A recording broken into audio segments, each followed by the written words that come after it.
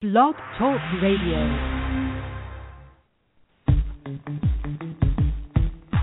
So it's faith-based. So you're involved with faiththeism, not atheism, right?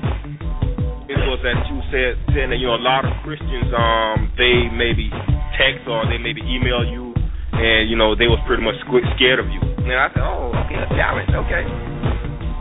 No, I believe the Bible. I don't believe the Bible is saying that slavery is okay because it gives instructions about how to handle slavery. Andrew, that's faith. You just said you accept evolutionary theory. So that's faith. You got faith in a theory. By any chance, are you gay? What do you think about totes? Welcome to part 2 of my interview with Dave Foda. We just got done talking about Thomas Paine, and we're going to pick up from there. In part 1, you mentioned that you don't think that weak atheism counts as atheism, that strong atheism is atheism. So Dave, why don't you expound upon that a little bit? The difference between strong atheism and weak atheism, as far as the terms are considered today, is that weak atheism is more along the lines of we don't know or we can't know, which is basically agnosticism or ignosticism. Strong atheism, on the other hand, goes ahead and says, nope, there is no God. There was an interesting quote from Stephen Roberts that I sometimes use as a tagline. He did this in, I believe that the website was christianforums.net or possibly .org, but I'm not certain about this. But what he said is, I contend that we are all atheists. I just go one God further than you. When you understand why you dismiss all other possible gods, you will understand why I dismiss yours. Now, here's the thing. Robert's quote was directed toward theists, right? Because he feels like theists of any particular religion are atheists about the gods of every other religion. But it works for weak atheism as well, because weak atheists will often assert that there is no Zeus, no Odin, or anything else, but they say, well, a God is possible. Okay, well, what God are you talking about? The only gods that we have defined are the ones that are the heads of the religions on the earth. So are you telling me that it's possible that one of these exists? Are you telling me that it's possible that Odin exists, that Thor exists? No, of course you're not saying that because you know better. So people have this idea, well, it's possible for the Abrahamic God, or most specifically the Christian God here in America, to exist. We just haven't seen any evidence for it. But if that's your benchmark, you haven't seen any evidence for Zeus or Thor or anything else, and you deny that those exist. So why are you're basically Pascal wagering yourself into a corner. I just don't get that. If you're going to deny all these other gods, go ahead and deny the Christian God. Sure, yeah. Nobody seems to be agnostic when it comes to Zeus and Thor. No, it only seems to be this the Christian God or some specific theistic God that we want to allow in the back door through special pleading. Allow in the back door.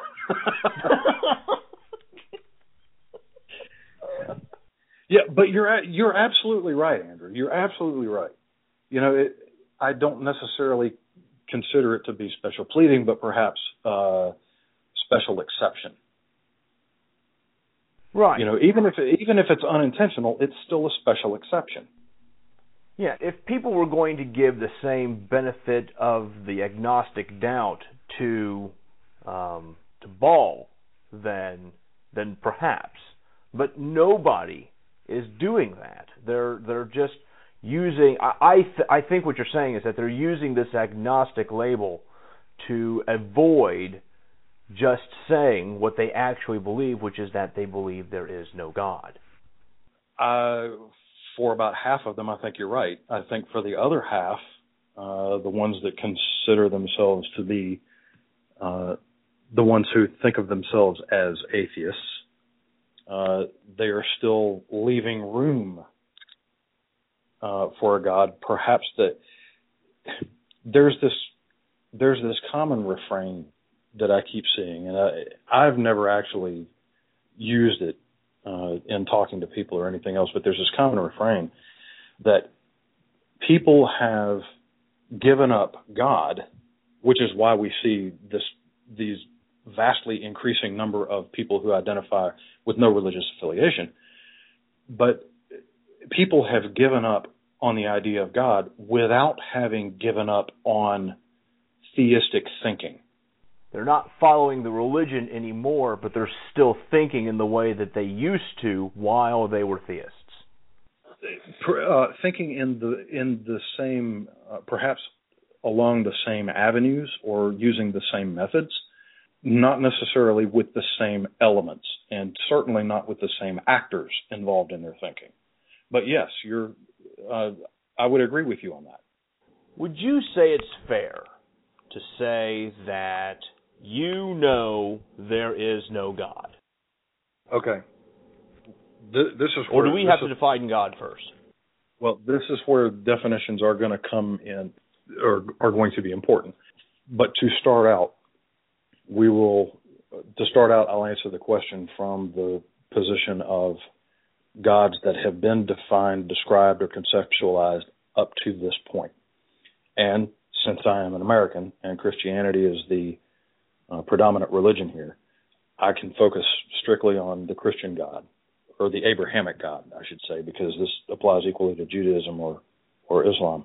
God is said, one, to exist in the supernatural realm, as all gods are, or at least be able to traverse between the two realms. Two, God is said to be able to subvert the laws of physics by which the cosmos operates. Well, the problem with that is that if the laws of physics can be subverted, then there are exceptions to the rule. There are no exceptions to the rule, and people are going to get angry with me here because we talk about science being falsifiable. That doesn't mean that everything in science will be falsified or could be falsified. That only means that any experiments that were conducted to reach a conclusion could have been falsified when they were undergoing. But there is no possible way, when we're talking about object-level physics, that Newton's third law of motion would never be true. Not within this cosmological makeup. And Newton's third law of motion is every action results in an equal and opposite reaction. That's a law. That doesn't change. People say science changes all the time. Well, yeah, scientific theories do change from time to time. Just look at the difference between the Big Bang and steady state. Steady state was the prevailing theory at the time, that we lived in a completely flat and motionless universe. But as Hubble discovered, that wasn't the case. So that theory had to change. And now we're left with the Big Bang, which, as we're kind of discovering now, might not have actually happened the way we think it did. But to the point, theories will change from time to time with new information. But facts and laws, scientific facts and scientific laws don't change. Those remain consistent throughout. And if they didn't remain consistent, we could never get to the level of a scientific theory. There have to be patterns on the bottom levels in order for the patterns on the top levels to emerge. So when we're talking about scientific laws and theories, we're talking about things that are not going to change. Well, if those things don't change, then there can't be any exceptions to them. And if God were able to do something to somehow mute those laws, then they wouldn't be laws. But it gets even worse for the Christian God or the Abrahamic God, because that God is said to exist also in the material world and to be testable. But God is not testable. The excuse offered by Christians now is you can't test God. You have to have faith. We can't possibly understand how he works. You know, he works in mysterious ways. Well, if he works in mysterious ways, how do you know he's working at all? Right. How do you tell God's ways from just no ways? Exactly. And no ways satisfy Occam's razor. God's ways don't. God's ways is an excuse to get out of the burden of Occam's razor. So basically what you have is we have these scientific truths. We know them to be truths. We know them to be unchangeable truths. And they couldn't possibly be true if God interacted with this world. Additionally, we talk about God existing in the supernatural realm. Well, supernatural is above or beyond the natural realm. The thing is, that realm, if it existed at all, cannot interact with the natural realm because it is beyond the physical laws that govern this cosmos.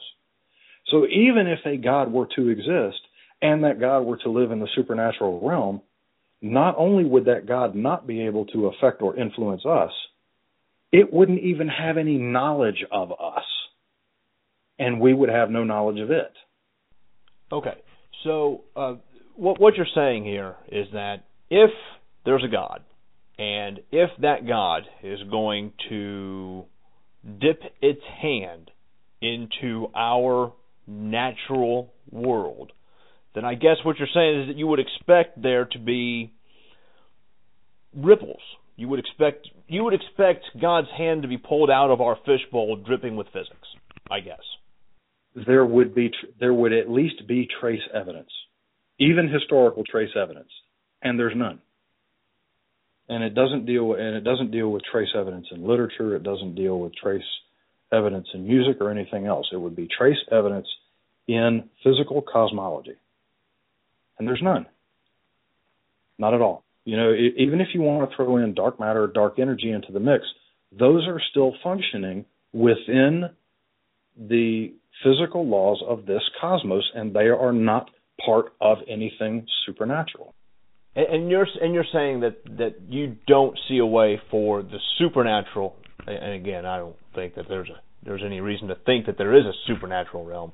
But you're viewing these two then as mutually exclusive realms. That there wouldn't be a Venn diagram of natural and supernatural where there would be an overlap, but rather we just have two circles and they'd never come in contact with each other. I would agree with the way you just described that, yes. If there was going to be an overlap of some kind, if we were going to have a bridge, if we were going to have a bridge between the natural and the supernatural. And I'm just playing devil's advocate here because the picture came into my brain from my old Catholic days of there being one side of a cliff and it says God. There's another cliff on the other side, and it says man. And right in the middle, there's a giant cross that says Jesus, and it's the bridge between. You've seen that before, right?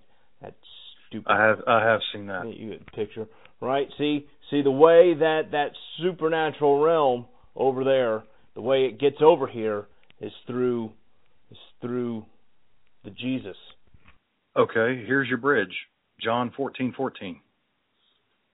Jesus tells his disciples, ask for anything in my name, and I will perform it. He doesn't make any qualifications. He makes no quantifications at all. He says, ask for anything in my name, and I will do it. Okay. So I want for someone to show that they have prayed to stop bone cancer in toddlers. In Jesus' name. And all of a sudden, we have no bone cancer in toddlers anywhere in the world anymore.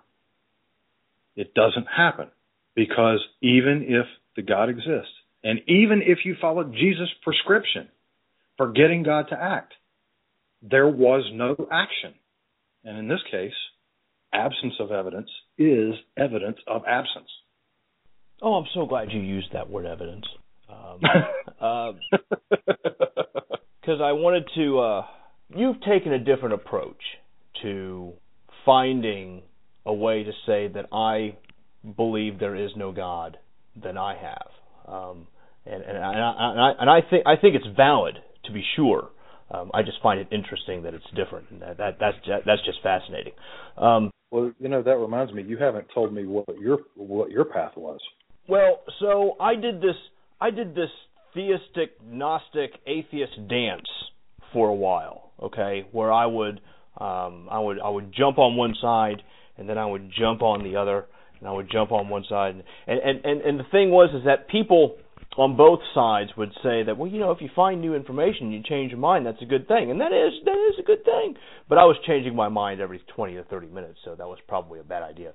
So and eventually, what I found myself doing was when I say that I believe there is no God, I always say that with a capital G, because I mean a very, very specific God. One that many apologists don't even believe in.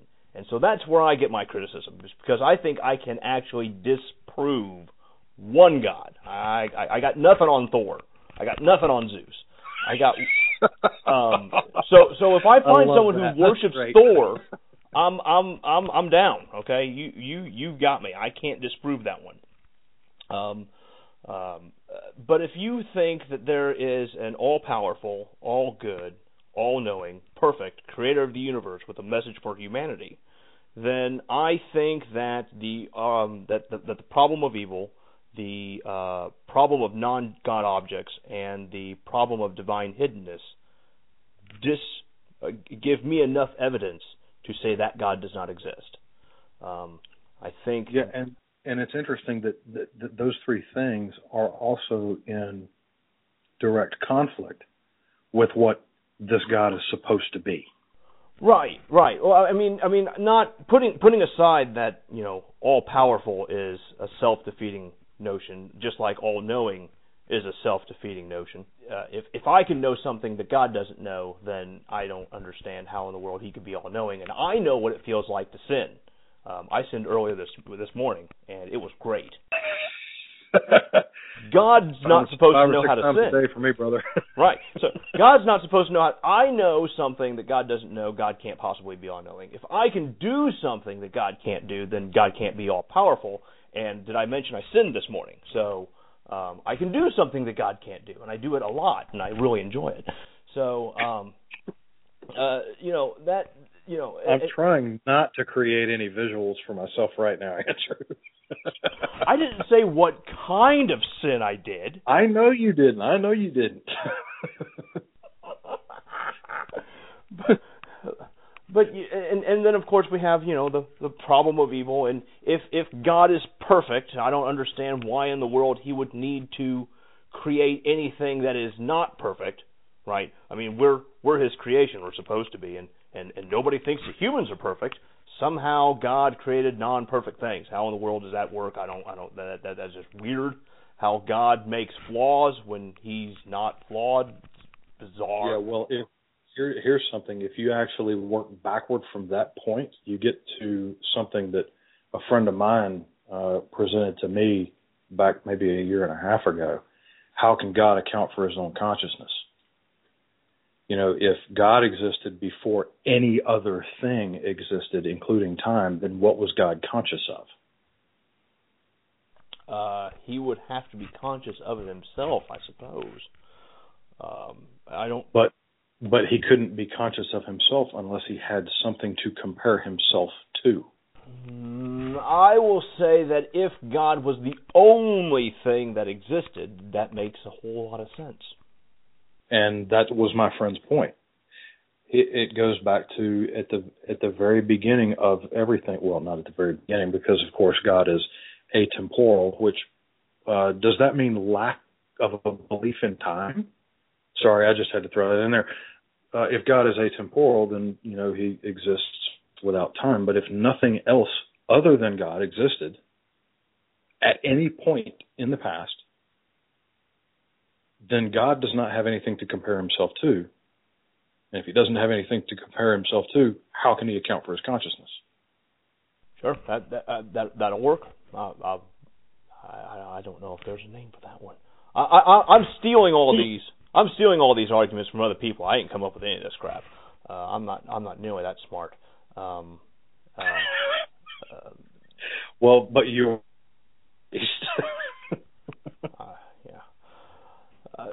And you know, if God is perfect and He has all this knowledge, then He should be able to write a book. He should be able to write a book.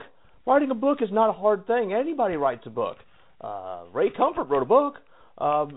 He should be able to write down something that is better than the Bible. The Bible is you've read it twice. It's a bad book. It's not a good book. It's not a good read. It's not captivating. It doesn't have a good story. It doesn't even have good morals in it. We have literally thousands of Christian denominations just here in the United States that can't agree on what the dang thing says. They can't agree. So there's something wrong, and a God would know how to write a thing so that everyone would be able to understand it for a whole time. It wouldn't be a stretch for him to be able to write that down. He couldn't do it. It's not even that it was a good attempt, right? It's not even like it was a near miss, right? It was so far away that that people who read it toss it away. You know what, Andrew? I'll go one further, and I'll say that whatever this God might have been or could have created a system where he or she or it implanted all of the knowledge about itself in the human brain beginning from conception without having to write a book. And that would ensure that there was consistency in the message and that there was consistency in the idea. A book would be completely unnecessary. Yes. An all-powerful, all-knowing God should be able to figure out something better than writing a book. Yeah. There are lots of options that are available here. Writing a book certainly is one, but there are a lot of options in passing on knowledge, and this particular God just fails utterly. But I like your idea of if there's an intercessory God, then we should be able to see that somewhere. We wouldn't even be able to establish laws of physics because they'd be all over the place. They'd work here, they wouldn't work over there. We would think that we would have found a law of physics, and then over in that church over there, when they pray, that gravity thing just up and flies away.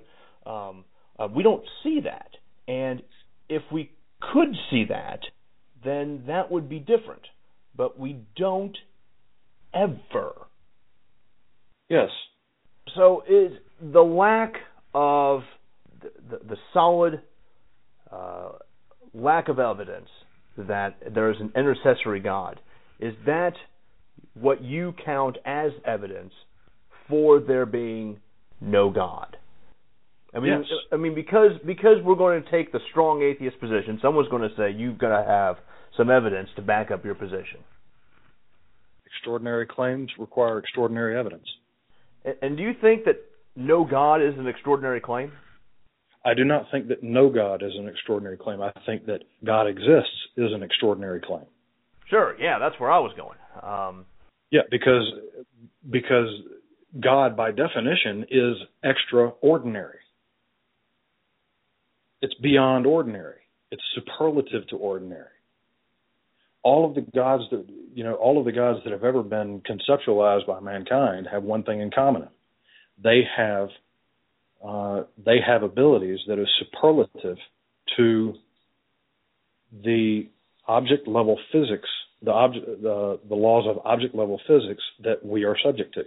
They can surpass them. They can bypass them. Right. And the reason I'm asking this is because I'm leading up to this one. You think it's fair, then, because I think it's fair, that the evidence that you have for there being no intercessory God is fairly mundane.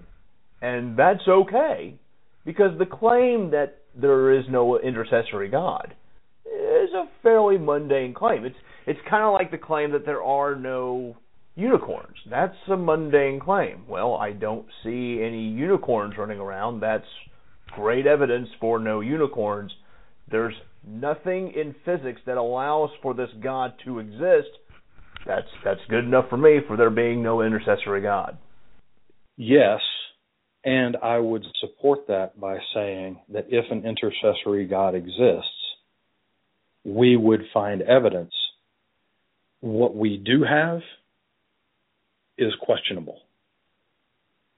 We would find evidence that Newton's laws of motions are questionable. We would find evidence that the laws of thermodynamics are questionable. But we don't see any evidence of this. And this is the reason that I talk about in this case, absence of evidence equals evidence of absence. Because this God is supposed to be able to do this and supposed to have left his mark everywhere we can see it, and yet we see no marks of it. I need you to tell everybody how they can get in touch with you and for you to pimp all the great and glorious stuff that you do all the time. I don't do anything great. I just do what's necessary. No. That, sir, is not true. You've done some amazing stuff, and I know that you're working on more amazing stuff. So you can't play coy with me, mister. Okay, well, for anybody out there who's interested, my Facebook page is pretty much public, all of my posts and everything else. You can find me at facebook.com/dave.foda. And anyone can send me a PM. I do not restrict them. So if anybody has any questions, feel free to send me a message. You can find me on Twitter, and my handle is @DaveFoda. No dots, dashes, or spaces. You can also find the main character of what I hope to turn into a series of books geared for the 7 to 10-year-old range about critical thinking, specifically when it comes to the Bible. His name is Sneedle. He is a lightning bug, or firefly for others, but I prefer to think of him as a blink beetle because he is a beetle and he does blink. You can find him on Facebook at facebook.com/Sneetle. That's SNEETLE. You can occasionally see me show up on academia.edu. I do not have any articles posted out there, but I do sometimes respond to questions. I'm also on Quora.com occasionally. That's QUORA.com. And let me not forget my good friends at Atheist Survival Guide on Facebook. It's facebook.com/Atheist Survival Guide.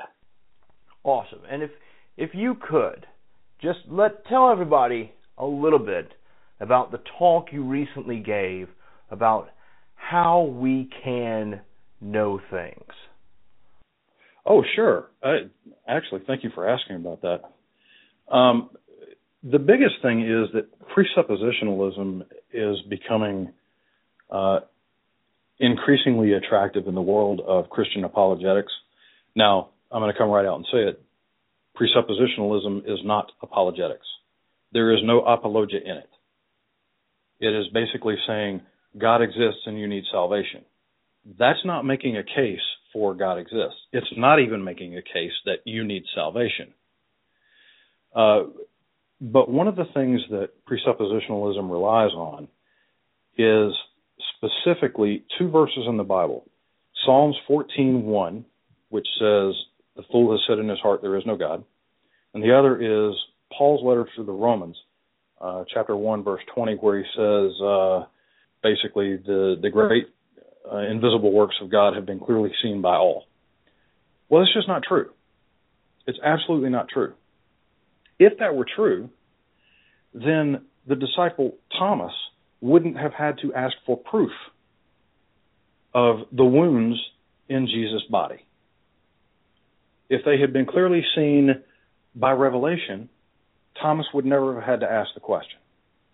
Presuppositionalism depends on the process of revelation. The problem is you can't get any information by which to derive knowledge without your senses. And if you don't have sensual experience of an event, then you can't possibly know anything about it. Even if you're reading about it in a newspaper, your sense of sight is giving you the information.